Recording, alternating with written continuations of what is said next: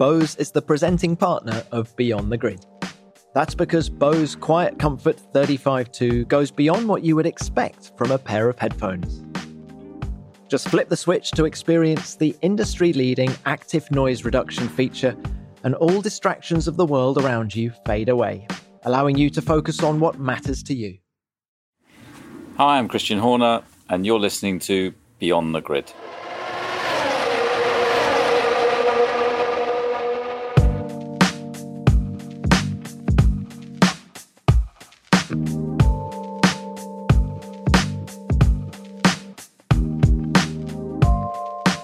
Hello everyone, it's Tom Clarkson here, ready once more to take you beyond the grid. We've got a bit of a special show today with none other than Red Bull boss Christian Horner. Now, in any meeting with Christian, there is never a shortage of things to talk about. But it just so happened that the day that we sat down to talk, a day that we'd penciled in our diaries for some time, was the very day that Daniel Ricciardo announced he'd be leaving Red Bull for Renault in 2019. So as you can imagine, there was a lot going on when I arrived at his house in rural Oxfordshire. Key members of the team needed to be informed of the change, a press release needed to be written, and he was already beginning to ponder his next move. And you won't believe the number of calls he took from driver managers just while I was there. It would be telling to reveal who they were, but let's just say that the second Red Bull seat in 2019 is much in demand. But Horner, he's an engaging character with some great stories, as you're about to find out. And keep an ear out too for an interruption from Christian's wife, Spice Girl Jerry, later in the show.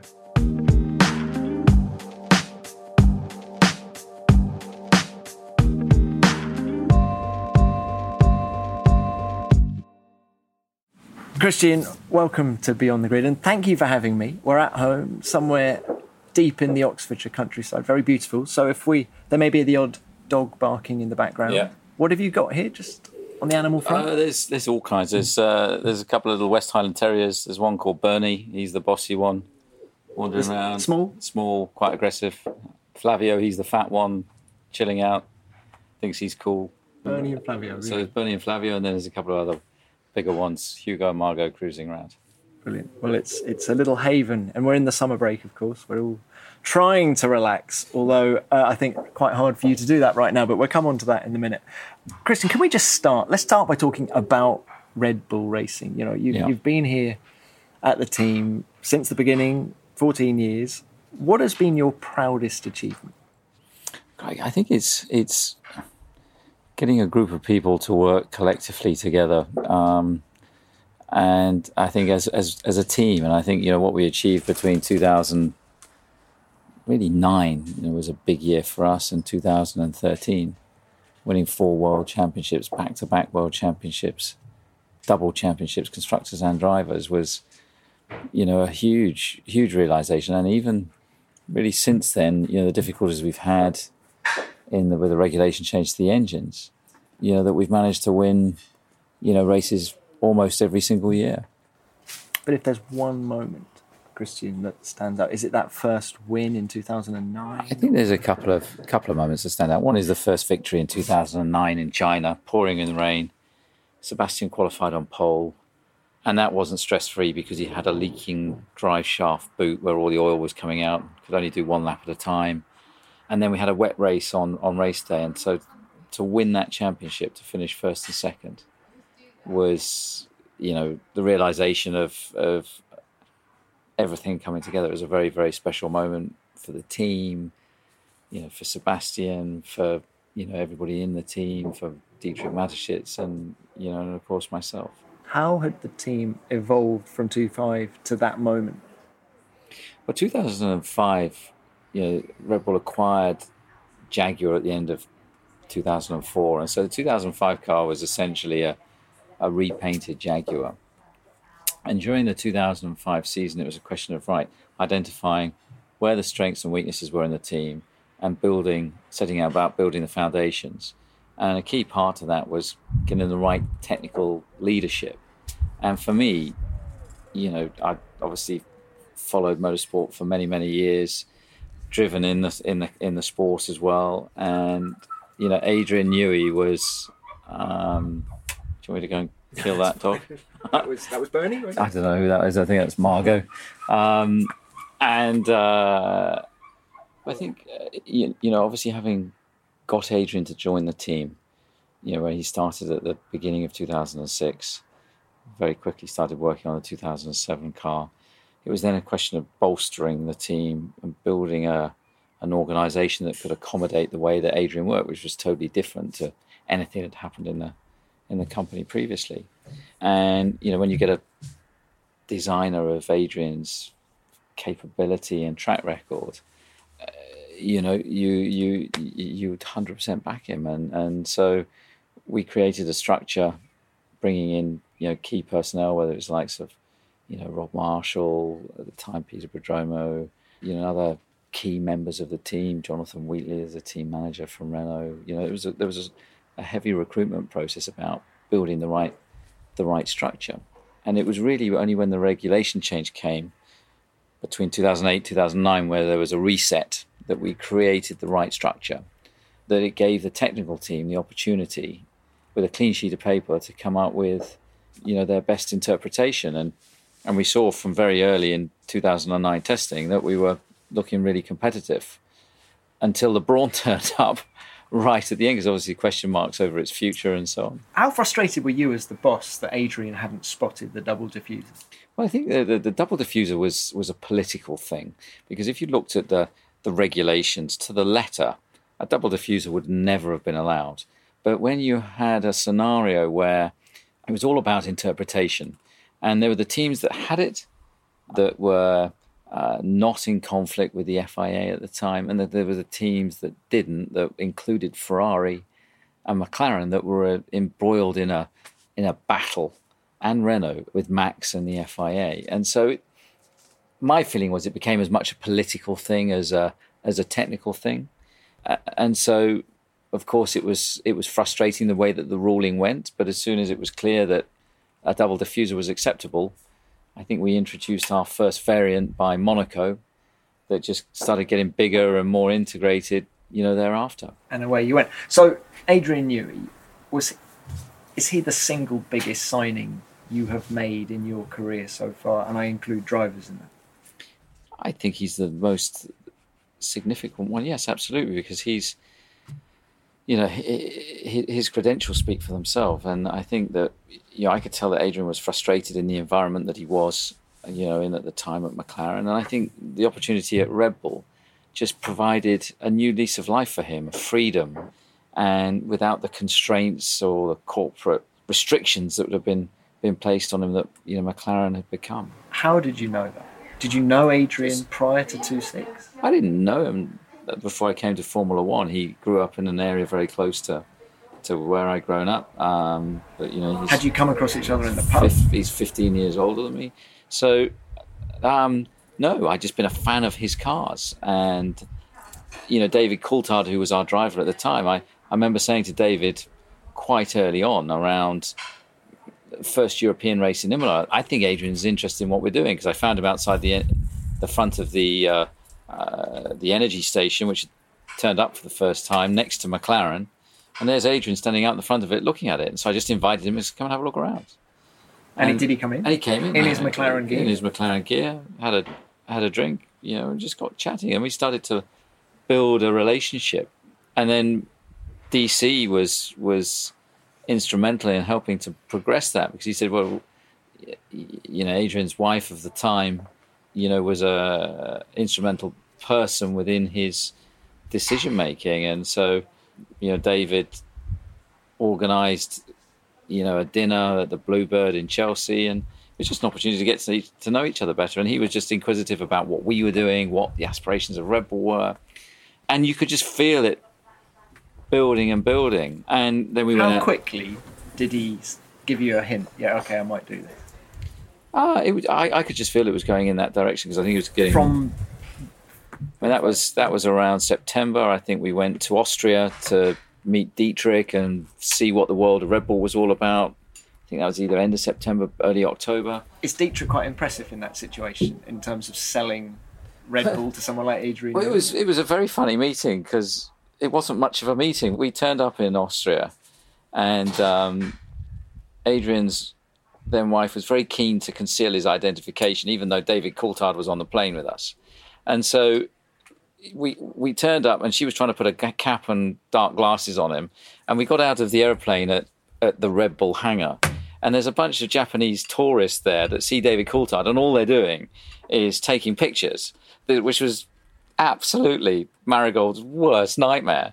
And thereafter, straight from that, we got into a helicopter, went up to have lunch with Dietrich, who arrived about an hour late on his Harley Davidson, sat down with everybody to have some apple strudel, and, was enthusiastic about, great that you're here, blah, blah, blah. Would love you to be with us. Is he the kind of guy though that is almost wanting to do a deal over lunch? There was not even talk of it. No talk. And it was just a few pleasantries, and then off he went again on his motorbike. Have a great time. See you later. What did we do? We stuck Adrian up in an Alpha Jet, one of the Red Bull fleet of planes that they have. That I think he went inverted over Innsbruck at about 500 feet or something ridiculous. Came back looking fairly white, and then went out for dinner that evening. It was at that point that I had a figure in my mind where I thought he'd be at, and that I'd sort of warmed Helmut and Dietrich up to, I think, beforehand. And then over dinner, it turned out that figure was at least 50% out from where reality was going to be. But over the dinner, we managed to agree a deal, in principle, subject to Dietrich's approval. I remember the call going in to say, the good news is, Adrian's prepared to come, which was all fantastic, blah, blah, blah. So the bad news is that it's going to cost this much. He's like, send him home immediately. But that reaction lasted about 5 minutes, and then it was like, no, this is a wonderful opportunity for our team to have, Adrian Newey, that had so much success behind him, join Red Bull. And I think he liked what he saw. He got a great feeling from the team, from Dietrich's ambition and commitment, and it was just a different energy to what he'd been used to in the sort of controlling, atmosphere. Have you read his book, Adrian's book? I haven't had a chance to read all of it yet. So, well, let me tell you, it's really good. And I think, I think the Red Bull environment is so different to even William. Yes. Like anything he'd ever experienced before. I think so, and I think that's what brings the best out. Adrian is a creative person. He's like an artist, and you don't. With creative people, you can't put them in a cage. You've got to give them the freedom to express themselves, to be creative. And I think that's been one of the things that's really worked tremendously well with Adrian. We haven't stopped him doing his racing or whatever he wants to do. And I think he hasn't felt, he's worked for Red Bull for longer than any other company his entire career. Do you have problems keeping him motivated? Not at all. I think, Adrian is a very competitive guy. He sort of fell out of love a bit with Formula One over the last few years, I think mainly after the engine regulation change. But, of course, the Valkyrie project with Aston Martin has really stimulated him. And so all his creative juices get going. And that car will be, insane. But he still loves Formula One. He's still very much involved in what we're doing. And you see his influence all over the car. So if that's your most important signing, Adrian Newey, great story. What about you? What made Dietrich Mateschitz choose you, ridiculously young at the time, back in the autumn of 2004, at a time when all the old stagers were still around? Jean Todt was still there, Ron Dennis was still there, Flavio was still there. Yeah. You were the kid among them. What was the attraction? Talk us through the negotiations with Dietrich for yourself. Well, I think what happened really there was I'd competed against Helmut's team. In fact, winding the clock back even further to 1996, I was still driving at the time, and I decided that I had an amount of sponsorship that, I was going to set up a team, because that would provide me the best opportunity with the money that I had, rather than going to a team and, wasting a lot of money and just having a set of result sheets and some overalls at the end of the year. This way, with the money I had, I'd still have a car and some assets around me. So originally Arden was set up just as a mechanism for me to go racing. That was my ambition with it, not to be a team principal or anything like that. And I needed a trailer to transport the car round in. And then, I was informed that this chap in Austria, Dr. Helmut Marko, he was taking his team to America, and he had a trailer for sale. So I flew to Graz. I think I was about 24 at the time. I met Helmut. Were you aware of Helmut? No idea who he was. I knew that he was an ex-driver, and that was about it. And we had a pleasant lunch, agreed a deal on this trailer, and that was it. Shook hands on it, and he said, "Right, you need to send me the money tomorrow, and I'll deliver the trailer in a 1 week's time to Dover."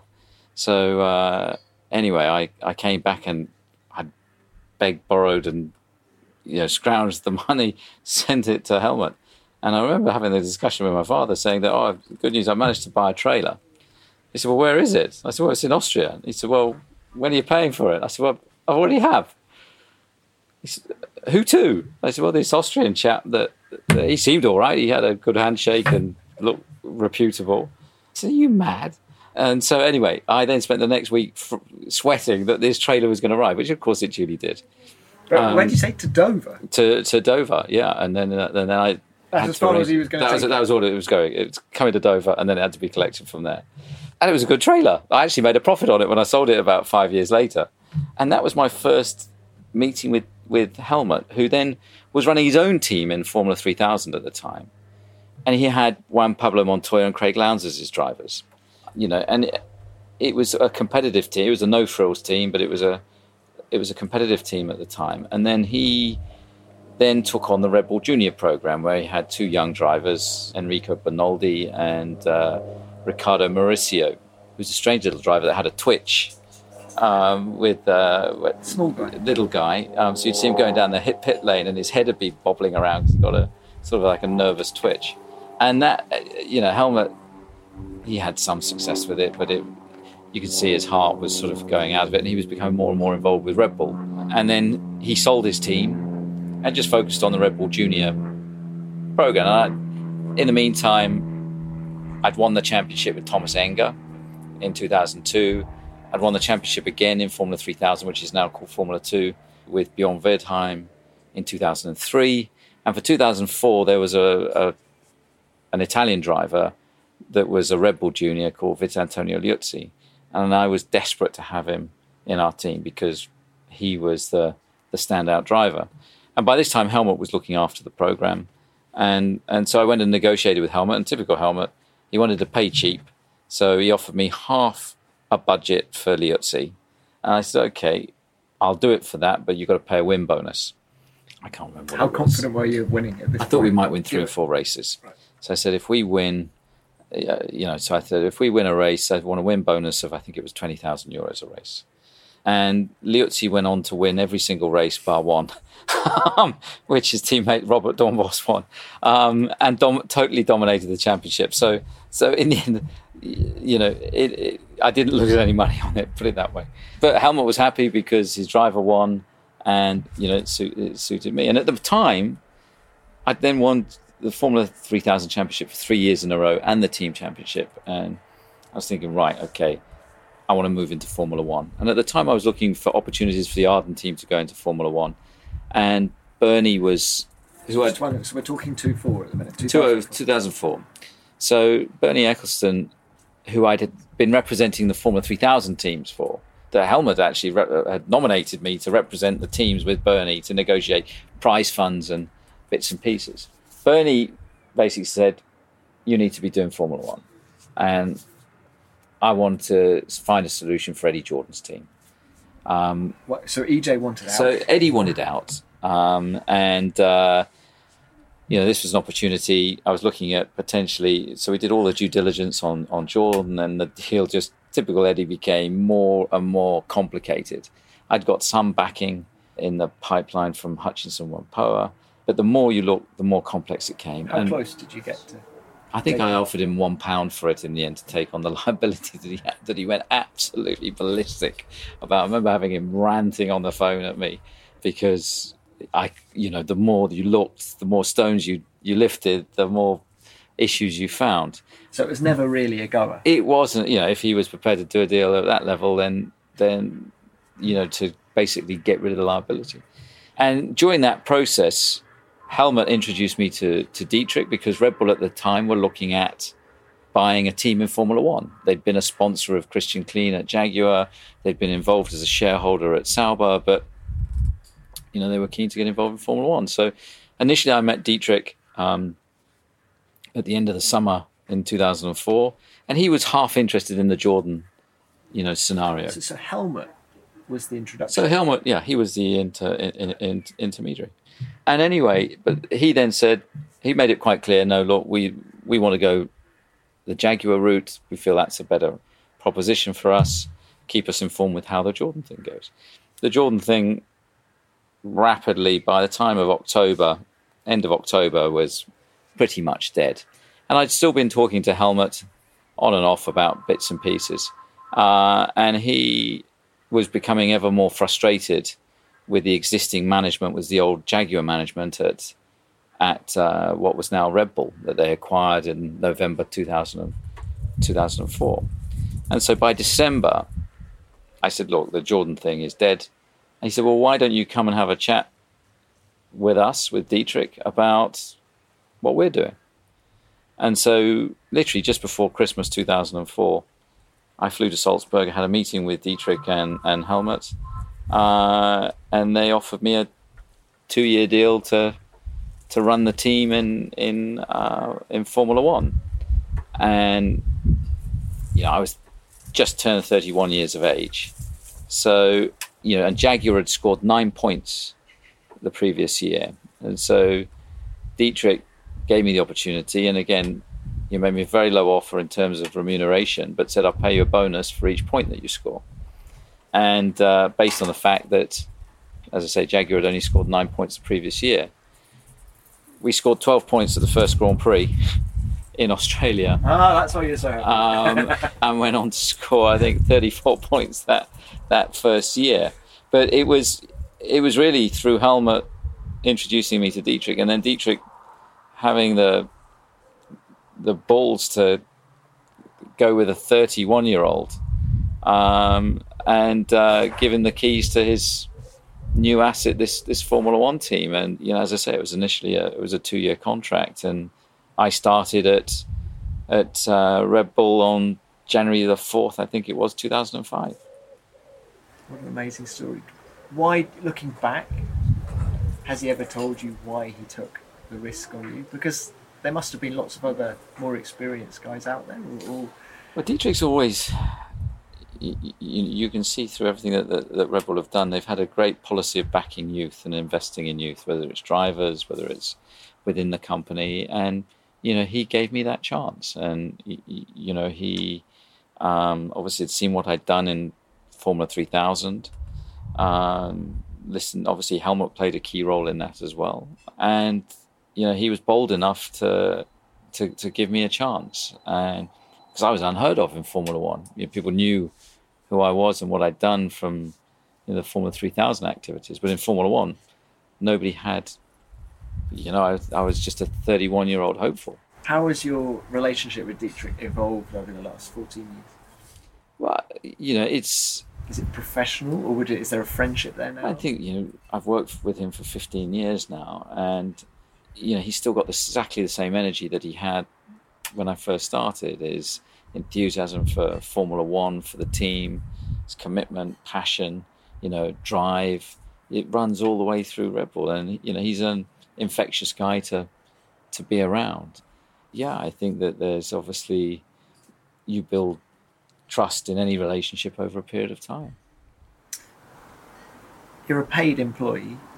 You clearly had ambitions to have your own team in Formula One. Is that a source of frustration for you? Does it give limitations that frustrate you somehow? Not at all, because I think to be an independent team relying on commercial income in Formula One today is impossible. You look at great teams like Williams and McLaren that are desperately struggling. And I think, Red Bull, the Formula One team is a marketing tool. It's the prime marketing tool within the Red Bull organization. And so, where I've been fortunate is to be able to focus on building and operating a team. Of course, there's financial pressure pressure to hit budgets, pressure to hit targets, but not the austerity that faces independent teams. The model of Formula One today just doesn't work. And that's something that obviously Liberty really need to get their arms around for the next Concord Agreement. So is Formula One to you a sport or a business? It's both. It's a sport 21 weekends of the year, and it's a business Monday to Friday in between each of that.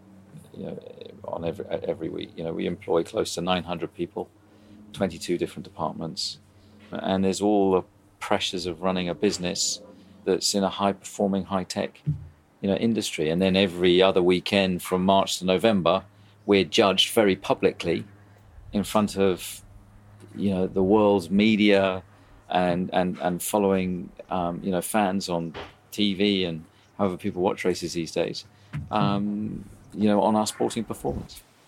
But do you think that criticism has affected you elsewhere in terms of, in recent years, you've tried to do deals with other manufacturers who haven't? I think it's used as an excuse. If I look at how critical McLaren were of Honda, who were being paid to use their engine, get a free engine, paid for their drivers, whatever else, it was nowhere near in comparison. We're paying for a product, and I think the problem is it becomes very easy for a Mercedes or a Ferrari to use it as an excuse, but they don't want to supply Red Bull an engine because of the competitiveness and potentness of our team. And you can understand, I'd probably be the same in their position. Why on earth would you want to give one of your main competitors one of your biggest assets? You wouldn't want to do it. And so coming up with any excuse to avoid it is what these guys are very good at.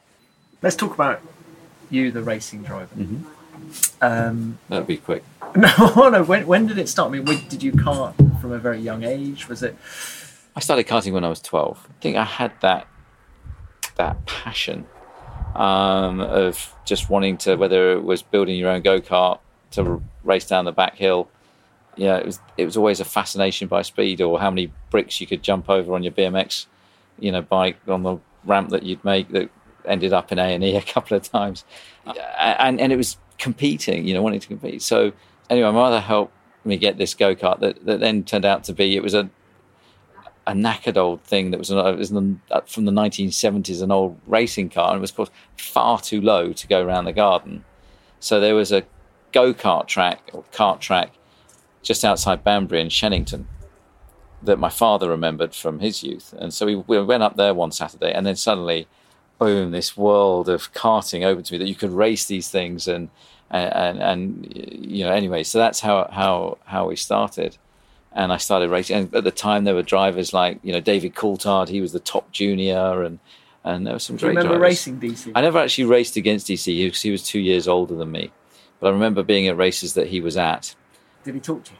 Did he talk to me? I don't think he probably did. I probably wouldn't have understood him, coming from Scotland anyway. But there were some great British drivers at the time. Guy Smith, that went on to have a good career. Ralph Furman, that went to race on in Formula One. Richard Westbrook, I think he might be even still racing. So there was some great drivers. And Jenson Button was a few years younger. Daniel Weldon.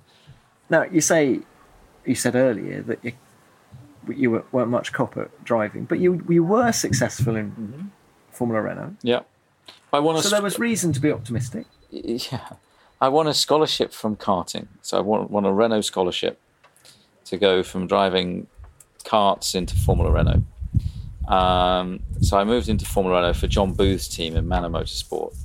And John was a great guy to drive for. It was a deal that was done on a handshake, and he was a competitive guy. He wanted to win. He ran a really neat little team. And Pedro de la Rosa was the main competitor that year, driving in a Marlboro-sponsored Minister car. And I was the rookie, and I was getting better and better through the year. I managed to win a race at Pembrey International Circuit in Wales, beating Pedro. Got a message for Pedro right now? But he got lucky that year, Yeah, if a bit more experience, I think, it would have been a different story. Who knows? I might have gone on to drive for Jordan and Arrows and McLaren. But, it was a fun year. And then suddenly, you start to get a bit recognised, offers start coming in. I was then asked to go and drive for Lotus in their Formula 3 team.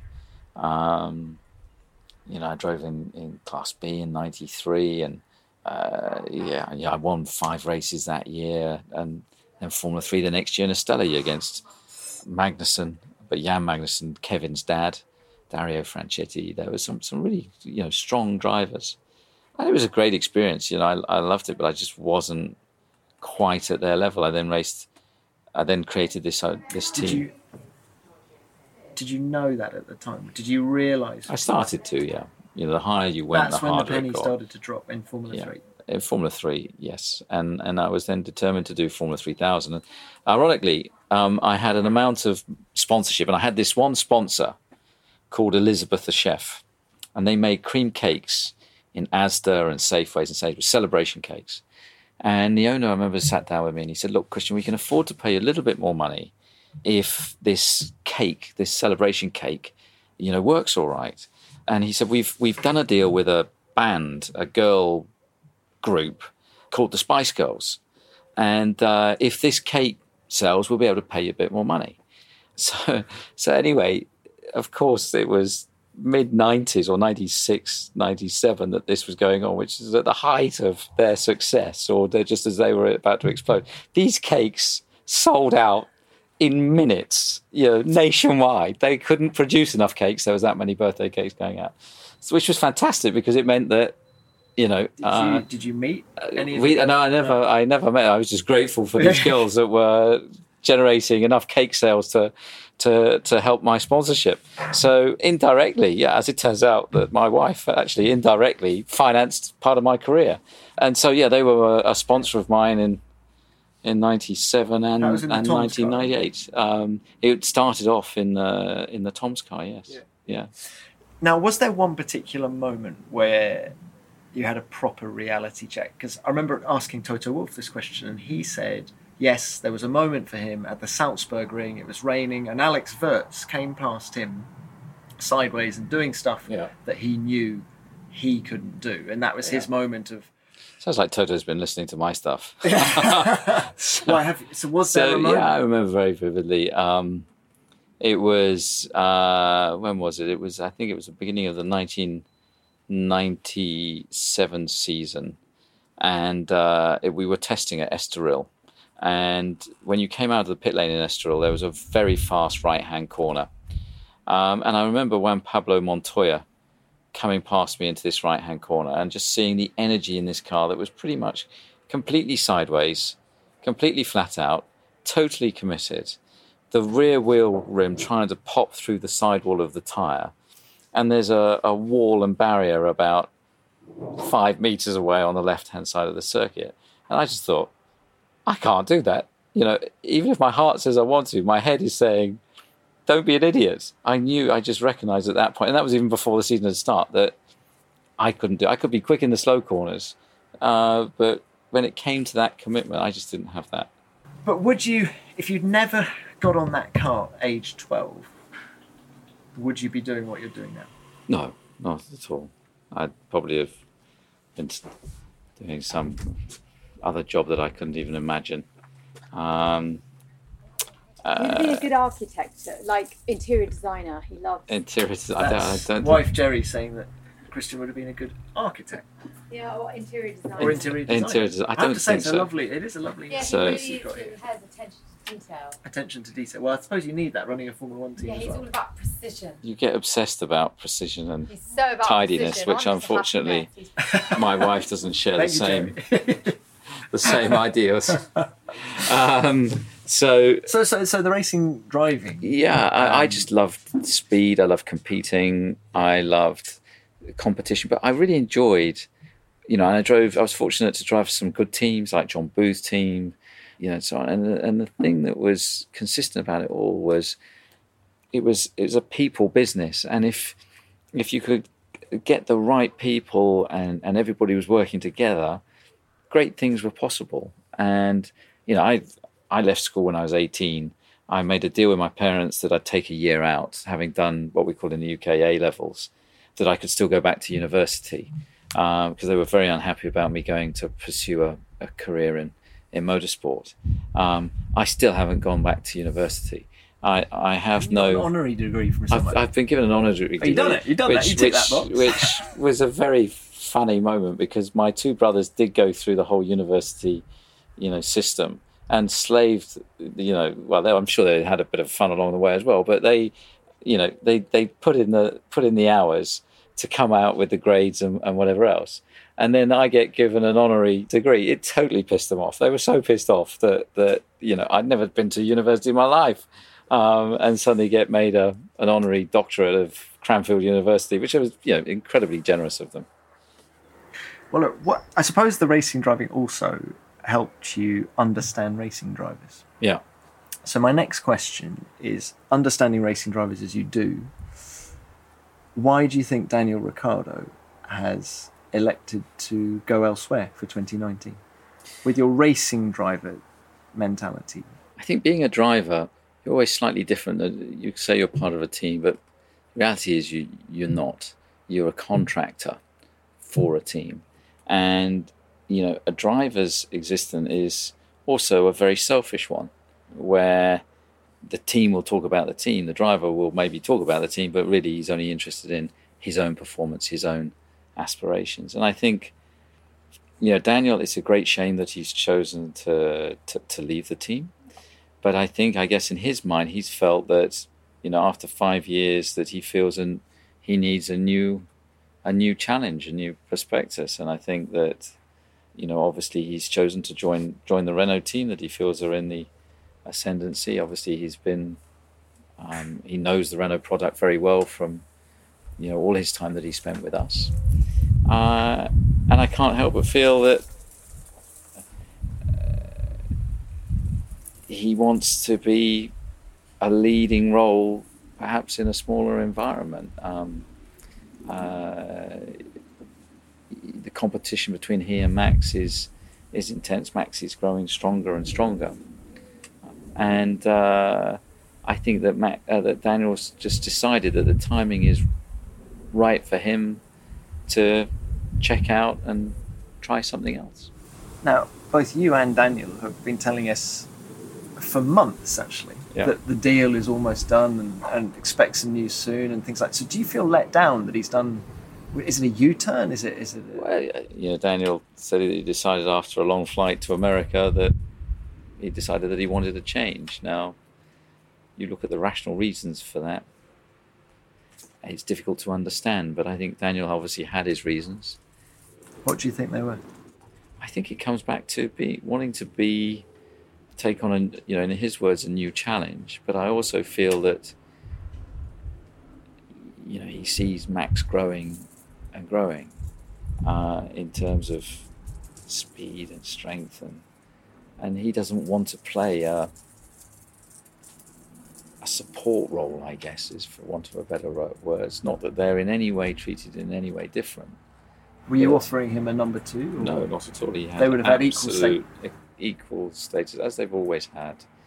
And I think that maybe I can't help but feel that was perhaps a large part of Daniel's decision making because I could understand if it was to Ferrari or Mercedes, but it's an enormous risk to at his stage in his career. Have you been caught on the hop? Because did you think the deal was done and therefore haven't been speaking to other people? Yeah, I have to admit it's been a bit like trying to convince a girl to go out with you that doesn't, it's been pretty reticent.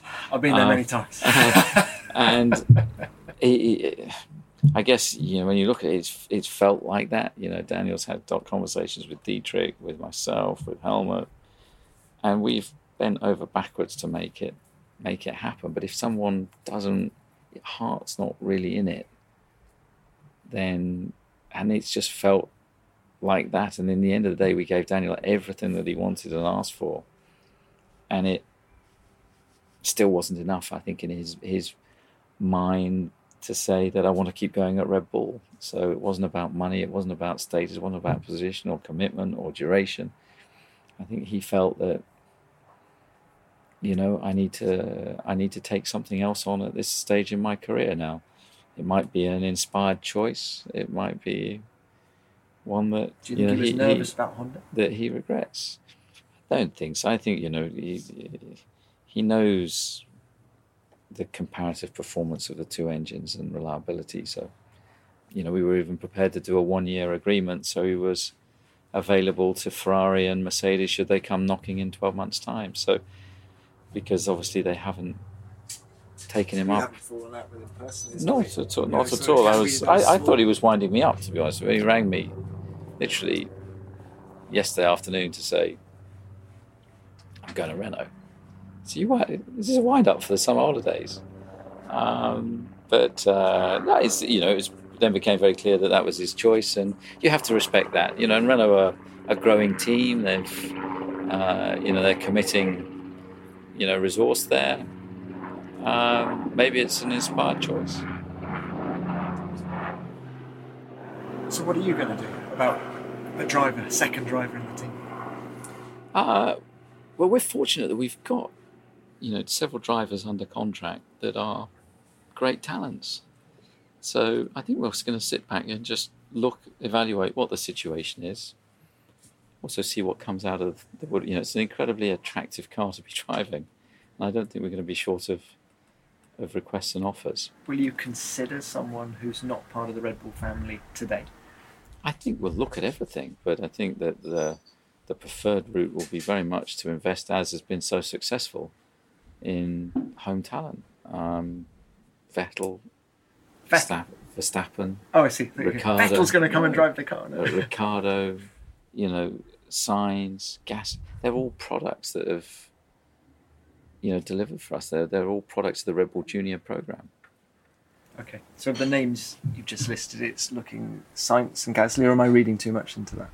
I don't read too much at the moment. I mean, both of those guys are very quick drivers. So, and I think this just gives us an opportunity to take a breath, and they're under contract anyway till the end of the summer or beyond. We'll just look at the options available to us and make sure we make the right decision for the team. I remember when Mark Webber left in 2013, it was going to be a disaster, and we considered Kimi Raikkonen, we considered all the drivers, but in the end it came to a clear-cut choice between Jean-Éric Vergne and Daniel Ricciardo, and Daniel got the nod, and the concern we had about him was his racecraft, because we hadn't seen him race anybody. He could qualify the car all right, and then ironically it turned out from the moment he got in the car that he never stopped overtaking people. So it just goes to show, until you give somebody the chance in your own environment, it's sometimes quite difficult to gauge. Can I just throw one name at you, just to discuss him in that? Fernando Alonso. I think he was linked to the team, in fact, a couple of times in the past, wasn't he? Has he got any chance? Because I'm sure he's a free agent if you want him, and there's a huge number of people out there who would love to see him in a front-running car. I've got huge respect for Fernando. I mean, he's a great driver. He's a fantastic driver, but I think it'd be very difficult to see. He's tended to cause a bit of chaos wherever he's gone. I'm not sure that it would be the healthiest thing for the team, for Fernando to join the team. So I think our preference, would be to continue to invest in youth, then take a driver who's obviously close to the end of his career. Yeah, and I suppose he wasn't that complimentary about Honda last time around, was he? Let's move on. Let's talk about other drivers. Who is the best driver that's ever raced for you? I'd say at the current moment, Sebastian Vettel. I think he grew with the team, and he produced some fantastic performances. And when he got into a position at the front of a race, his ability to control a Grand Prix, manage a race, was phenomenal. So, he just got better and better and better with each year that he was with the team. Do you think he's making more mistakes now he's at Ferrari than he did when he was at Red Bull? I think probably the pressure's a bit different at Ferrari. I think at Red Bull it was arguably a more relaxed atmosphere. He hasn't got the nation's hopes resting on his shoulders. And Ferrari obviously is a different beast to operate, within.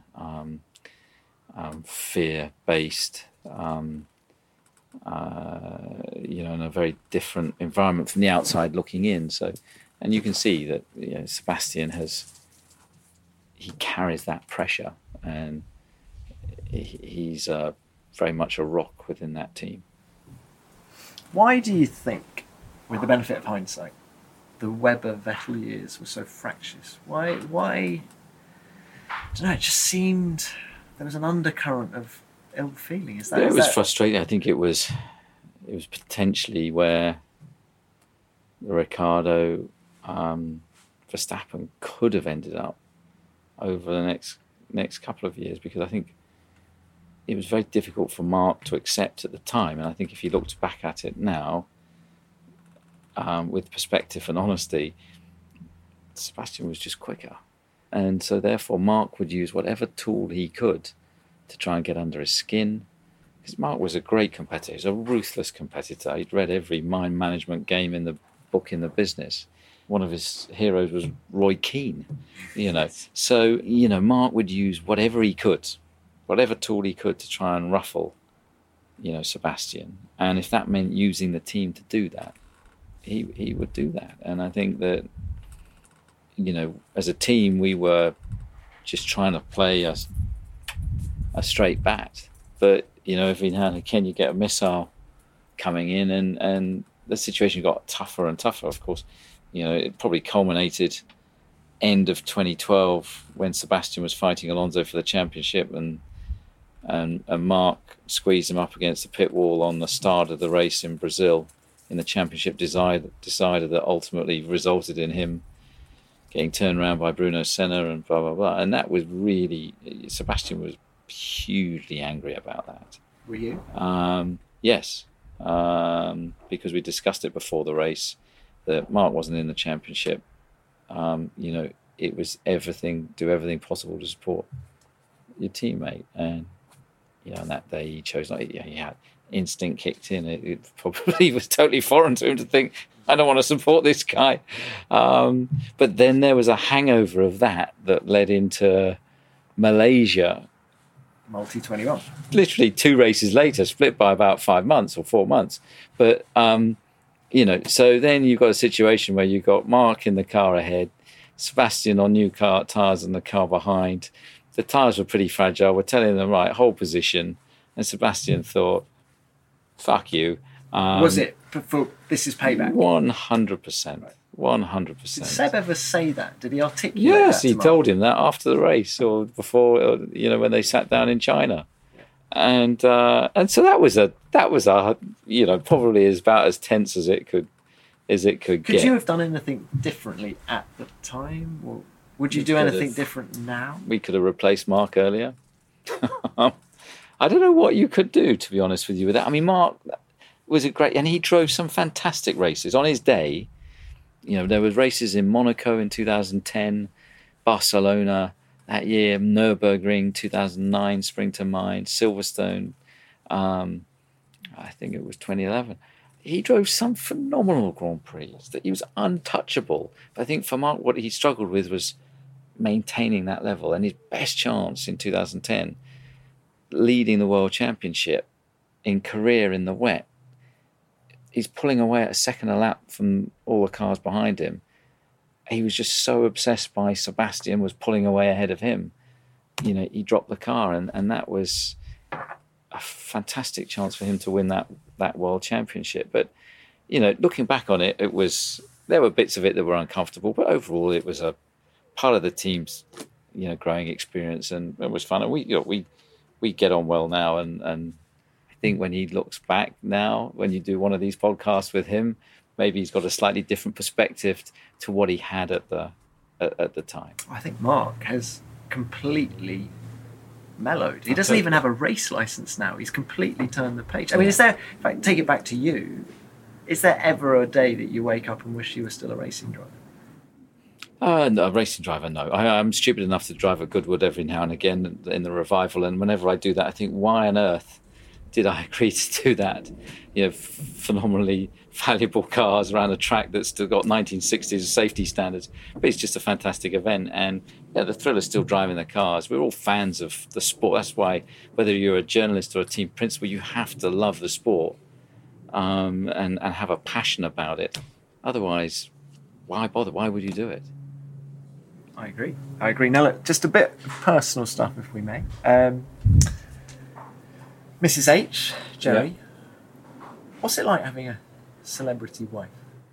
Well, to me, she's just my wife, so I forget that she's a national icon in many respects.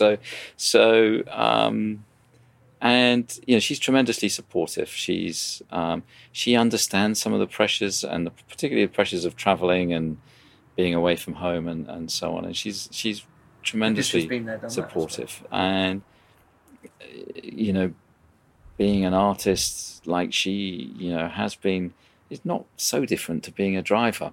The highs and the lows, and so she can sort of relate to those pressures, those situations. So, but we lead a pretty normal life, other than when you go out for dinner and people are nadgering mainly her for a picture or whatever. But it's I'm guessing do you mix in different circles to the other team principals, do you think? I doubt it. We're pretty antisocial. We don't go out much, to be honest with you. Are you the modern day Flavio? For us, there's no better weekend off than being at home with the children and animals. For me, home is a bit of a sanctuary. As soon as you shut the door, try and leave Formula One behind you. And because, with family, you try and make sure that you're present. It's no fun for them if you're just constantly on the phone all the time. What kind of a dad are you? I think Jerry would say irresponsible. She's told us you're a detail man. Look, I love the children and spending time with them. It's really rewarding because we travel a lot of time away from home. That when you do get time, so there's this 2-week break of having a week in Cornwall, just messing around on a surfboard or whatever we'll do down there, or buckets and spades and all the rest of it, or swimming lessons or whatever. It's just great fun, and it's the most rewarding thing, more than winning a Grand Prix. It's a better feeling than winning a Grand Prix by spending time with your family. I guess you're going to be on the phone quite a lot these couple of weeks. Actually. Well, I won't, because there'll be no reception there. So, okay. so hopefully she'll be all right. No, we talked about your honorary degree. I haven't talked to you about your OBE. Mm-hmm. Just describe the ceremony and what it means to you. I was very surprised to be awarded an OBE in the honours list after 2013. I'd been invited to a lunch hosted by the Queen and the Duke of Edinburgh, which I expected there to be about 200 people at. And there turned out to be 10 of us there. Where was this? This was at Buckingham Palace back in 2012. No, it was 2013, because it was just after the Multi-21 scenario. I had this bizarre situation of having to deal with the drivers and then to go to lunch with the Queen and Prince Philip and explain to her what a Multi-21 was and why our Australian driver was particularly grumpy with our German driver. Did you really try to explain that? So, yeah, I had that conversation over lunch with the Queen, and she seemed to show great interest in it and likened it to horse racing. And Prince Philip was incredibly interested as well, because he's he was inquiring whether we could have a look at one of his carriages that he competes on in Windsor Park or something, that he's very keen on his carriage driving. Let's try and make it fast. So, yes, Formula One exactly. I'll get Adrian involved. Yes. So it was a most bizarre situation of people from all different walks of life. There was a mathematician there was somebody from the Navy, there was somebody that ran one of the national museums. So it was a very diverse group, but small group of people.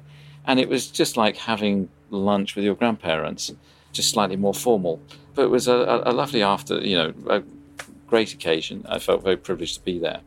And then I didn't know whether that was a sussing out moment or not, but shortly after that I got informed about the Honours Award, which was a phenomenal privilege.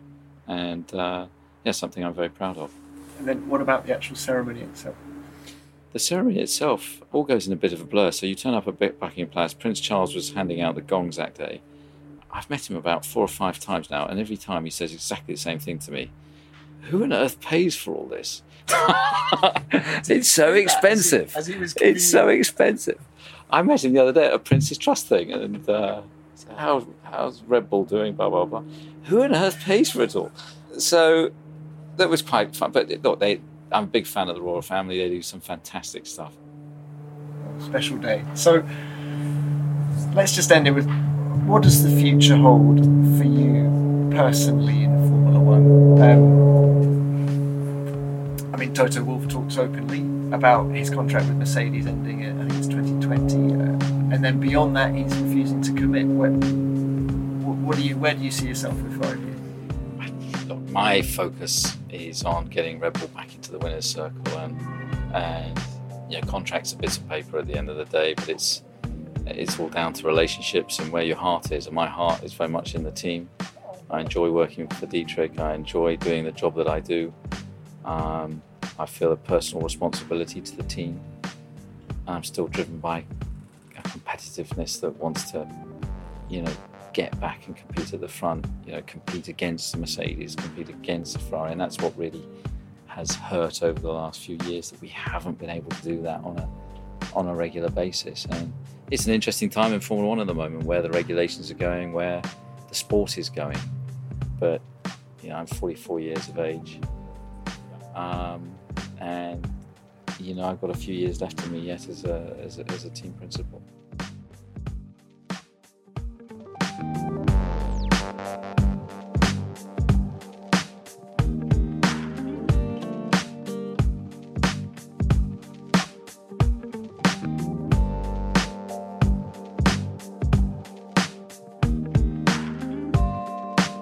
Well, I hope you enjoyed that as much as I did. There were lots of interesting snippets, be they about Adrian Newey, Juan Pablo Montoya, the Queen, or the Queen of Pop herself, wife Jerry. By the way, thanks for lunch, Jerry. You cook a mean lasagna.